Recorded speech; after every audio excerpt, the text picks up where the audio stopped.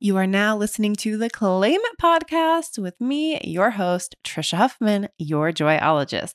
On this podcast, I get to have conversations with people who inspire and intrigue me, and we go through a bit of the journey of their life. I have different amount of times with different guests. Today's I had a little bit less time, but oh my goodness, did I love talking to Catherine Newman. So her most recent book that came out a little while ago is called What Can I Say? A Kid's Guide to Super Useful Social Skills to Help You Get Along and Express Yourself. She has written other books, an award-winning bestseller called How to Be a Person. She has written some parenting memoirs. She is an etiquette columnist for Real Simple magazine. And it was a delight to talk to her and to figure out how did she get to doing this type of work. And really her books, even though they're focused more on like a kid's guide, I think really help us adults too, because we didn't really have these sorts of lessons growing up, a lot of us, I don't think. So I really love talking to her. Give it a listen. Go check out her books. They make great gifts for yourself and for others. Here we go.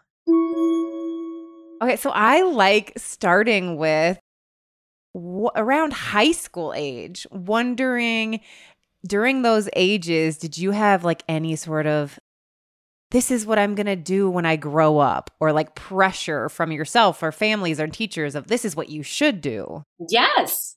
Why, yes, I did. I know, didn't we all?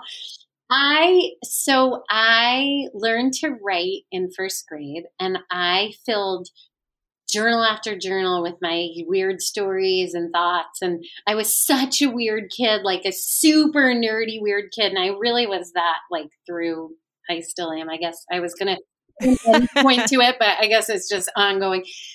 And I loved writing, and I used to say I'm going to be a writer. And I will say my parents are awesome, but I did not get a lot of support for that idea.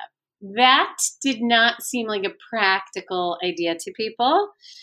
The assumption is that I would go to college and then do something in a regular way that made some kind of a living.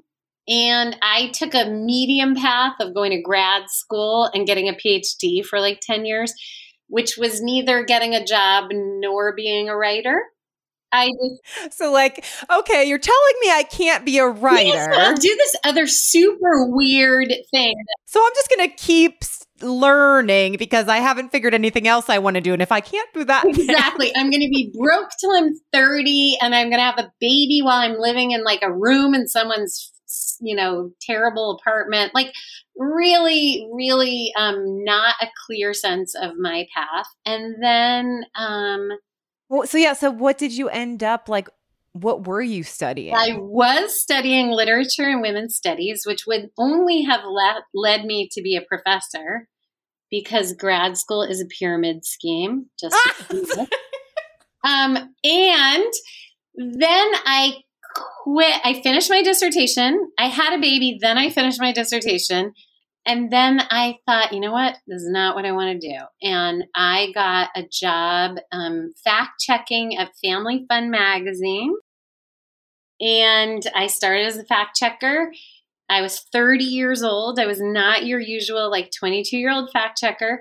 And then I got assigned a column by Baby Center, and I paid $50 a week. And I wrote about parenthood every week for 5 years. And then I had a book.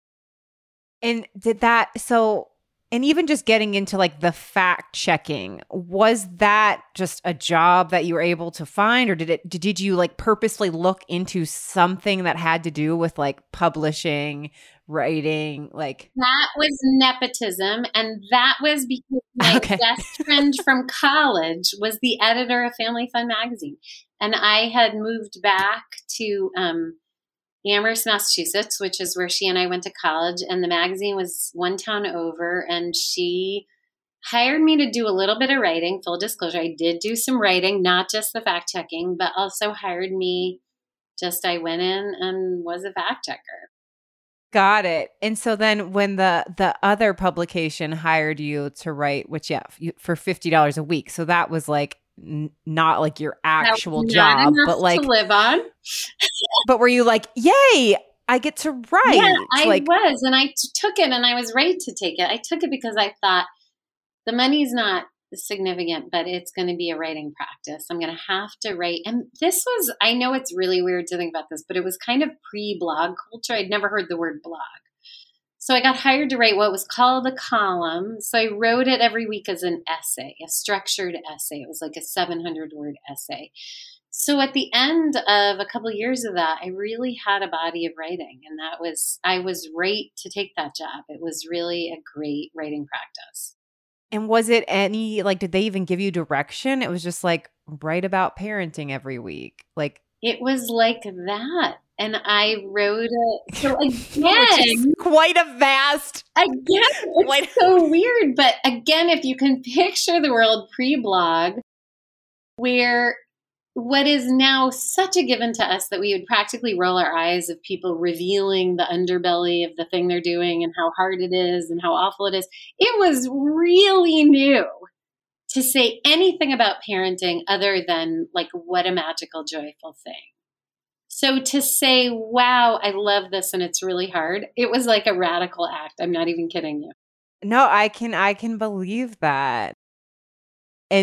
And that's what it was though. Like from the start you were, or did you like ease into? From the start, like, I was. And they were okay. Like, did they know? Like, did you ahead of time say like, well, this is what I'm going to write, and is this okay? Like, you had to, got it. So you got hired based on like sending in some things that were real. They understood. So they were like, oh, okay. They knew what they were getting into, I think. So during that time, you said how many years were you writing there before you decided, I could make this into a book? I wrote the column for 2 years and made a book out of that. And then I wrote. Oh, so only 2 years after. Then I wrote for another chunk of years and wrote another book out of that. So it was a really great writing practice for me. It was really a wonderful way to become a writer. But that's, I mean, I'm saying, oh, wow, just that even, did anybody even come to you, or was that you looking at, oh yeah, I have all of this. Can I make this into a book, or I can make this into a book? People, weirdly, this Baby Center, it's really hard to even describe what Baby Center was at that time, but Baby Center was this website where every single mom in the world was on this website. So the column had 250,000 readers, and an agent came to me and was like, you should turn this into a book. And so I did. Got it. Very cool. And so, yeah. So then also you're saying you started with just the $50 a week. So were you also doing like the fact checking job still, or doing something else? I was doing the fact checking job. I was working this $50 a week column. My husband was the night sports writer at a website where he would go in like really late. Like we had these crazy, really busy lives. Yeah, it was so chaotic and pieced together. And the truth is that has never ended. He also got a PhD and then also left academia. He got a philosophy PhD from Cal Berkeley. I can't even tell you, this is like worth $1 billion to have a PhD from Berkeley in philosophy. Quit that, was the night sports guy at some crappy website. Quit that, went to school for massage therapy, and he is a massage therapist.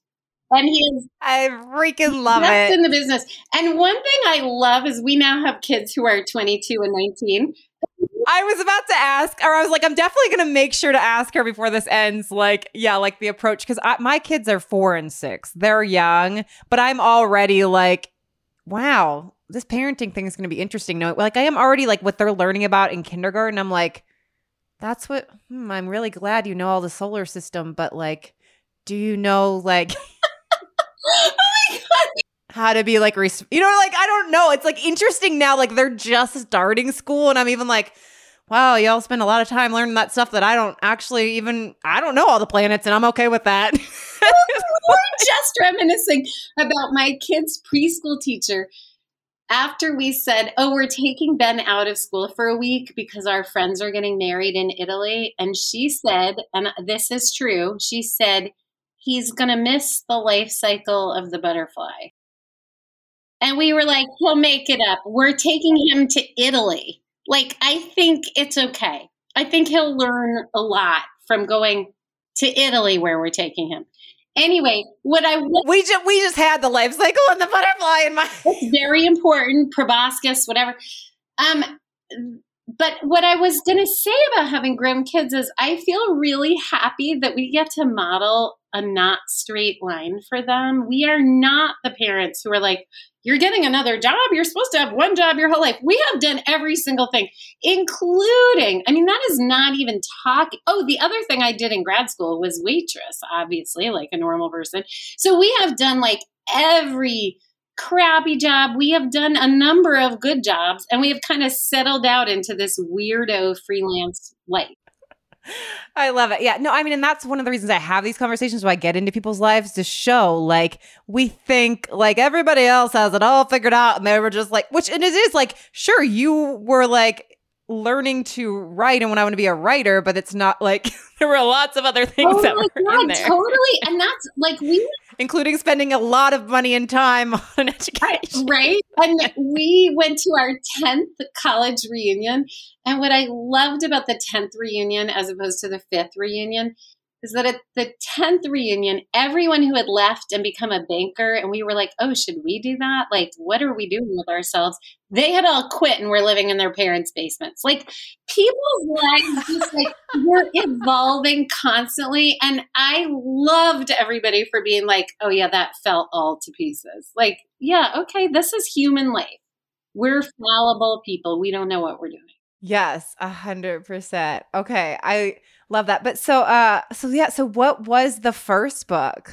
The first book was called Waiting for Birdie, and that was a book about being pregnant with and then having a second baby. Oh.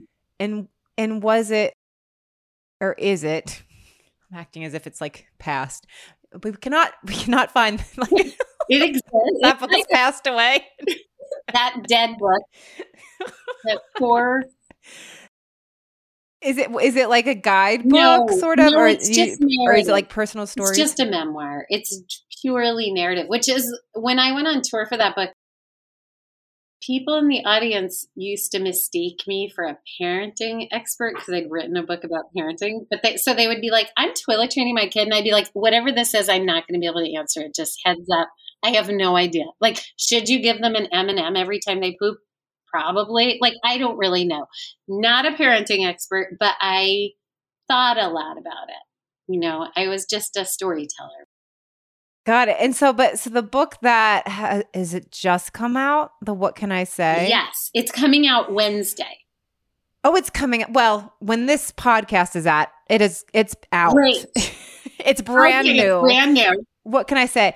But so this, like, is kind of a kid's guidebook to super useful social skills to help you get along and express yourself, which I love that. But you have another like guidebook-esque too, right? So what book is this number for you? So that book, How to Be a Person, these are like a pair. They're very much like the same type of book. There we go. Yeah, How to Be a Person. I was like, then I looked They're illustrated by the same person. They're really, they're kind of a pair of guidebooks. I've written a couple other books. I wrote a novel for kids called One Mixed Up Night about two kids who end up spending a night in IKEA. And I wrote a craft book with my friend Nicole called Stitch Camp about how to do all the things with yarn, even though I pretended to know how to crochet and don't, but that's just between us. And then I wrote an adult novel that's coming out in November, even though every time I say adult novel, it sounds like it's pornographic, but it's not. Just because you've done so much for kids that now you need to clarify it's for adults. And so it sounds sexy. Novel. No, it's just a regular novel, but it's for grownups. And it's called We All Want Impossible Things, and that's coming out in November. Maybe say a grown-up novel. No, I'm just kidding. I know. Does that sound weirder? That sounds so. Every time I say it, I'm like, that can't be the expression. It is so bizarre. Okay. I want to ask you more about this book, but how amazing that you've written not so many even different books, but different like styles and for different audiences and purposes. From we've known each other very long here, 13 minutes. But what I am feeling from you is that probably was like, yeah, of course. Like, oh yeah, I'll do this now, or I'll do that, or I want to write a novel. But was it like that? Or did you get pushback even from like, oh, I need a different agent for this or that, or no, you just stick with what you're good at and you did this and you had one memoir. So you're not allowed to write different style. You can't write an adult fiction novel after writing a kid's. Oh, yeah. No, I love the mafia voice that you just used. And it sounds really like that could have happened to me. And that would have been like so aggravating. No, I've just gotten like love and support. I swear it's ridiculous. I feel I feel like I am moving through a world, and I'm just needing to put in parentheses, I have a feeling this is called white privilege, to be honest. It's just not magic that there's like essentially some kind of red carpet rolling out in front of me for these like publications, and anything I want to do, someone's like, great, do it. I think that's just privilege. That said, it's privilege I am really lucky to have. I feel like I get to write all these different books, and mostly nobody says anything weird to me about it, except like maybe my dad. But that's where he's like, when are you going to write for the New Yorker? My family, if you haven't written for the New Yorker, what are you even doing? You call yourself a writer. Until they see my name in the New Yorker, there's nothing I'm doing that's going to impress them.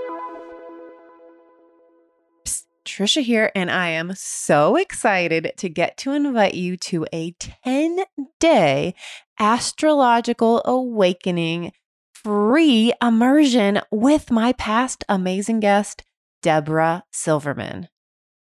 I've talked about astrology different times on this podcast and my relationship to it. I'm not like a super, I know, oh, you're this and that person, but I have used astrology in my past, having one-on-one calls, looking things up, and it has really supported me in surrendering to who I am, owning who I am, and not feeling like something is wrong with me. But this is something I have to overcome often, no matter how much work I have done. And that's the thing. Everybody thinks something is wrong with them. We all have voices in our head that tell us, you're too much, tone it down, you're not good enough. You're not this enough. We are constantly struggling this enough struggle. So that's why I am so excited to introduce you to this astrological immersion.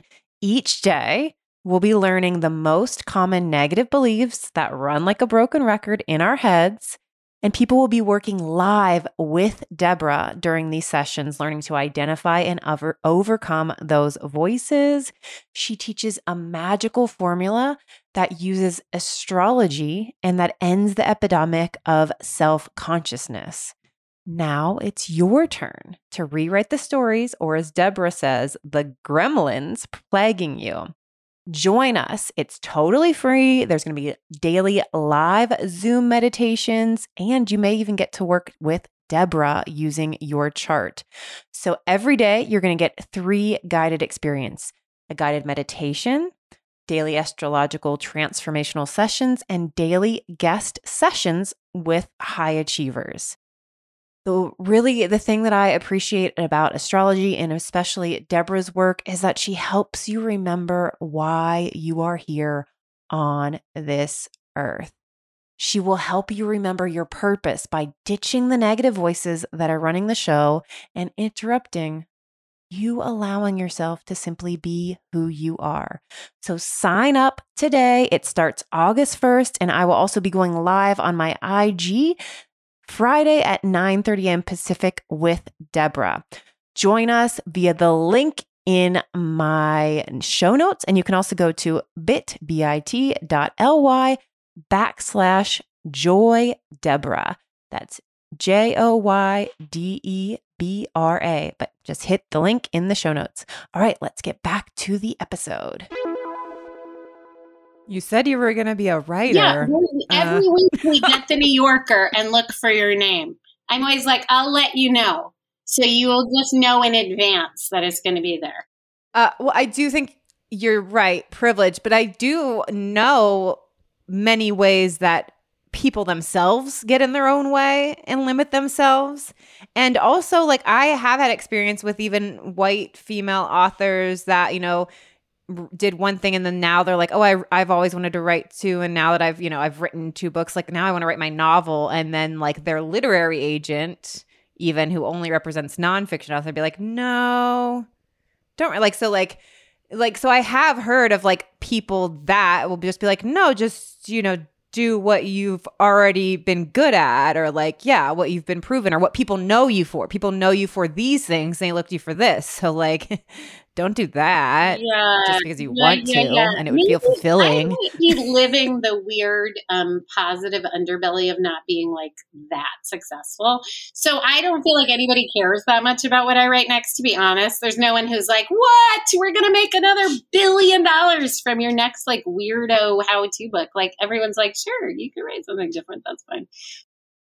And the other thing I think that has been enabling for me, just as we're talking, I'm thinking like, I have this partner who is in it with the kids and doing a lot of laundry and spent a lot of time driving the kids to like doctor's appointments. And I think that made my life possible in the absence of social support for parenthood, that we don't have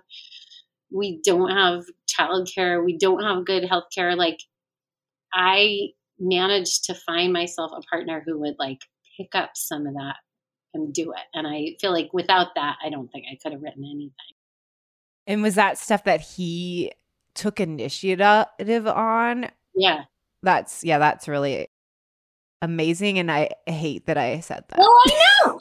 like gross. Wow. He's offered to do the laundry.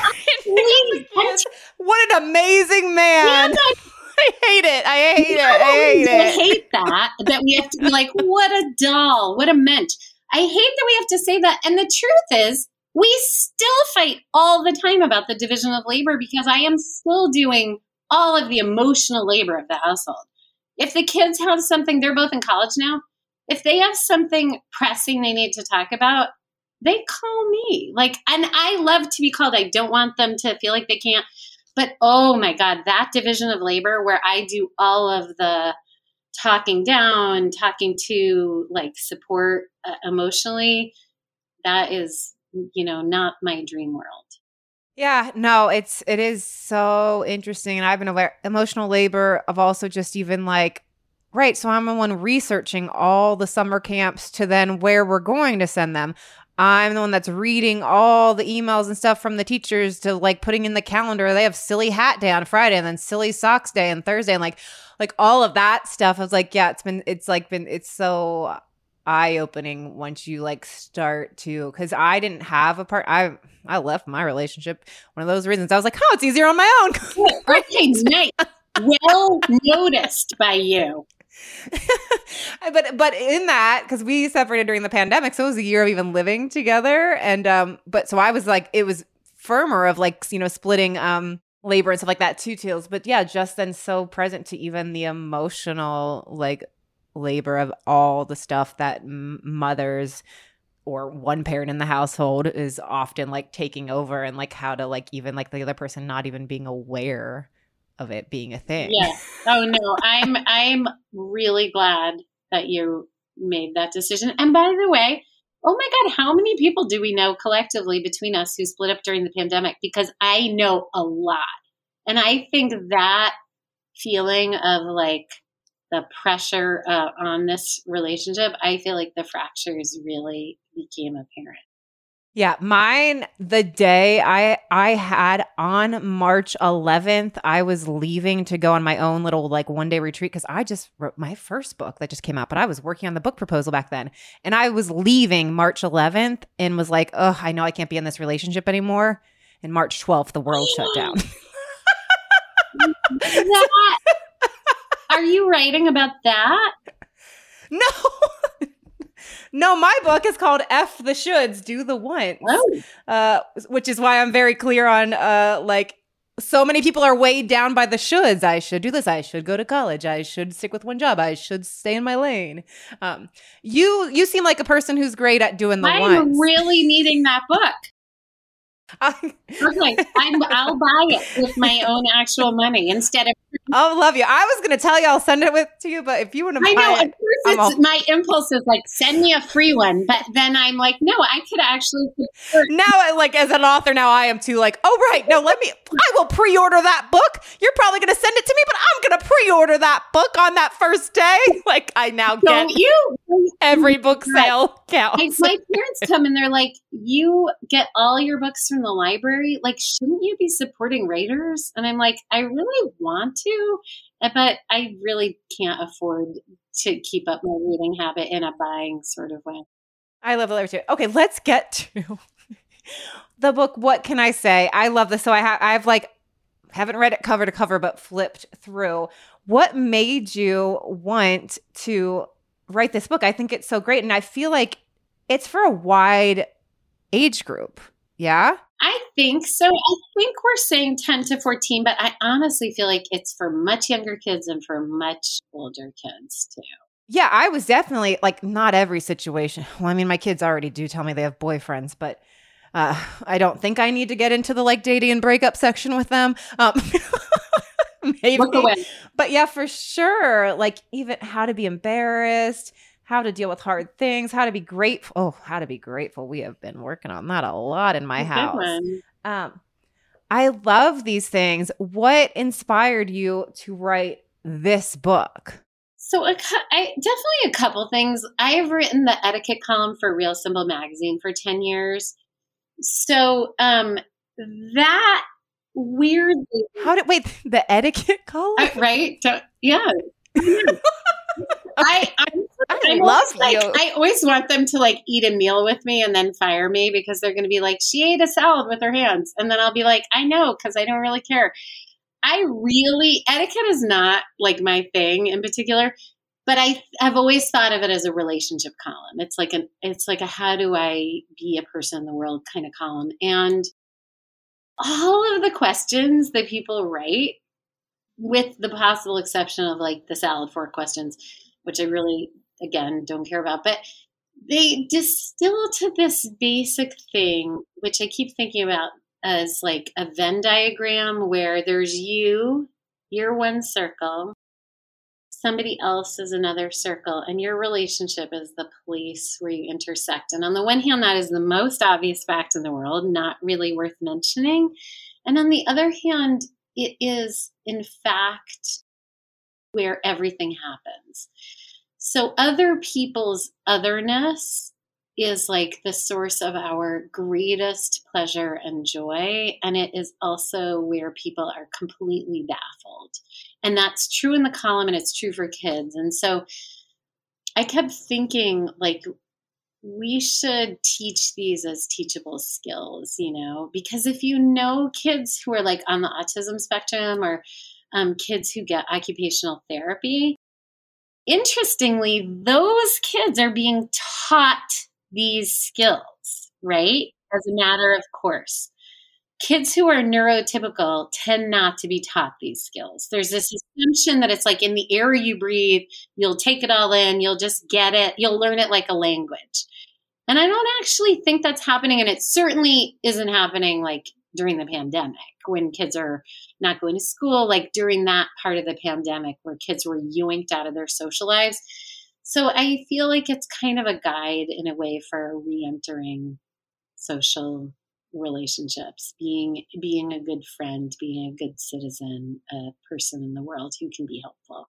It's so interesting because, how I mentioned, like already seeing what my kids are learning, and I'm like, I don't really know why you're spending this. Like I was like, I don't understand why you're not spending more time like learning about like how to be a good person, how to be a good friend, how to like say no when you don't want to do something. Like it's like the things that people I feel like in their 40s might find, like things that I'm teaching even in my book that people are like, wow, I'm still like in that, like that they could be starting to learn like at these ages, or it's like really like, like I wish probably what my kids were learning in kindergarten and first grade were a lot of these things instead of like, that's so great. The life cycle of the butterfly. Exactly. I know, right? That you did your like light and dark study. That's wonderful. Yeah. I think the same. And I also just think it's a mistake to mystify social skills, like to not talk about them as discrete, teachable, like learnable things, to make it just be this thing and be a good person. Like we give kids such weird advice, or even be empathetic. Like empathy, that's a teachable thing. Everyone says like, oh, you can't teach empathy. It's really not true. You actually can teach empathy, and you just have to break it down into its individual components. One of them is being curious about someone else's experience and teaching yourself as a habit of mind to be curious about other people. And that means listening and asking questions and all the things you do professionally. That is like the empathy. That's the scaffolding of it.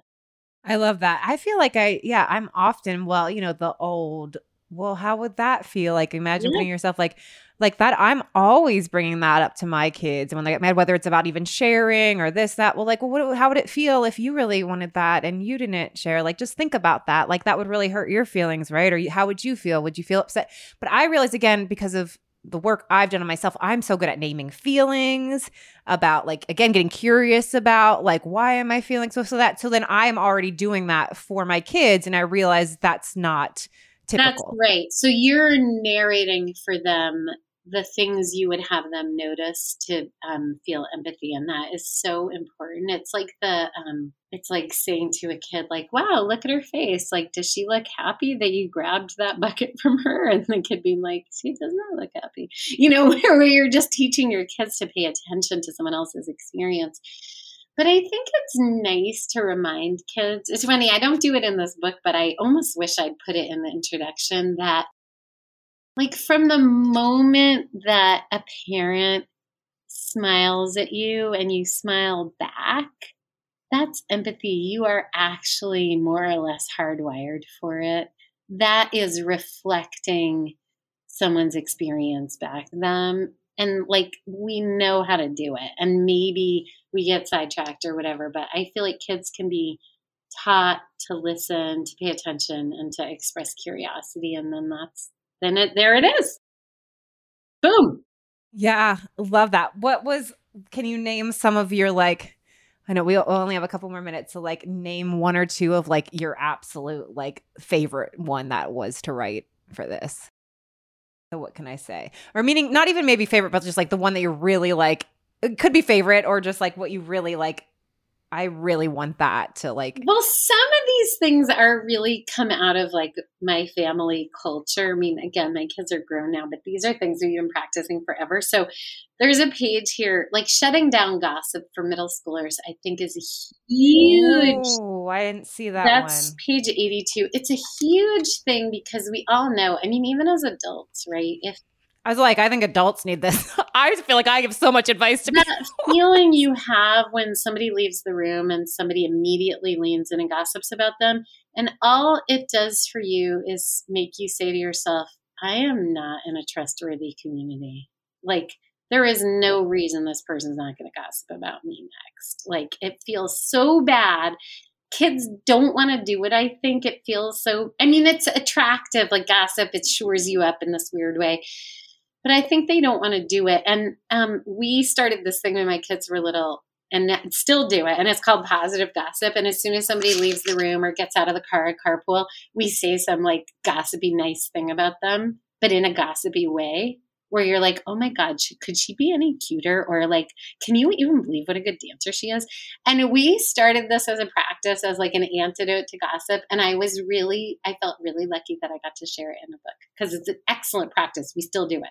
I love that. And I do like love that even for adults, because I think it like, I've definitely like, oh, I like my coworkers are always gossiping. And like, so I want to like be friendly and fit in, but then I don't want to gossip and fit in and like, those sorts of things. And yeah, and it's interesting because I do feel like from a young age, that's where I started to feel this like desire to like, oh, what should I do? What should I say? Because I would see, like, I even had the best friend that would just decide we don't like so-and-so today. And I was like, I don't understand because I do like that person. So what's happening here?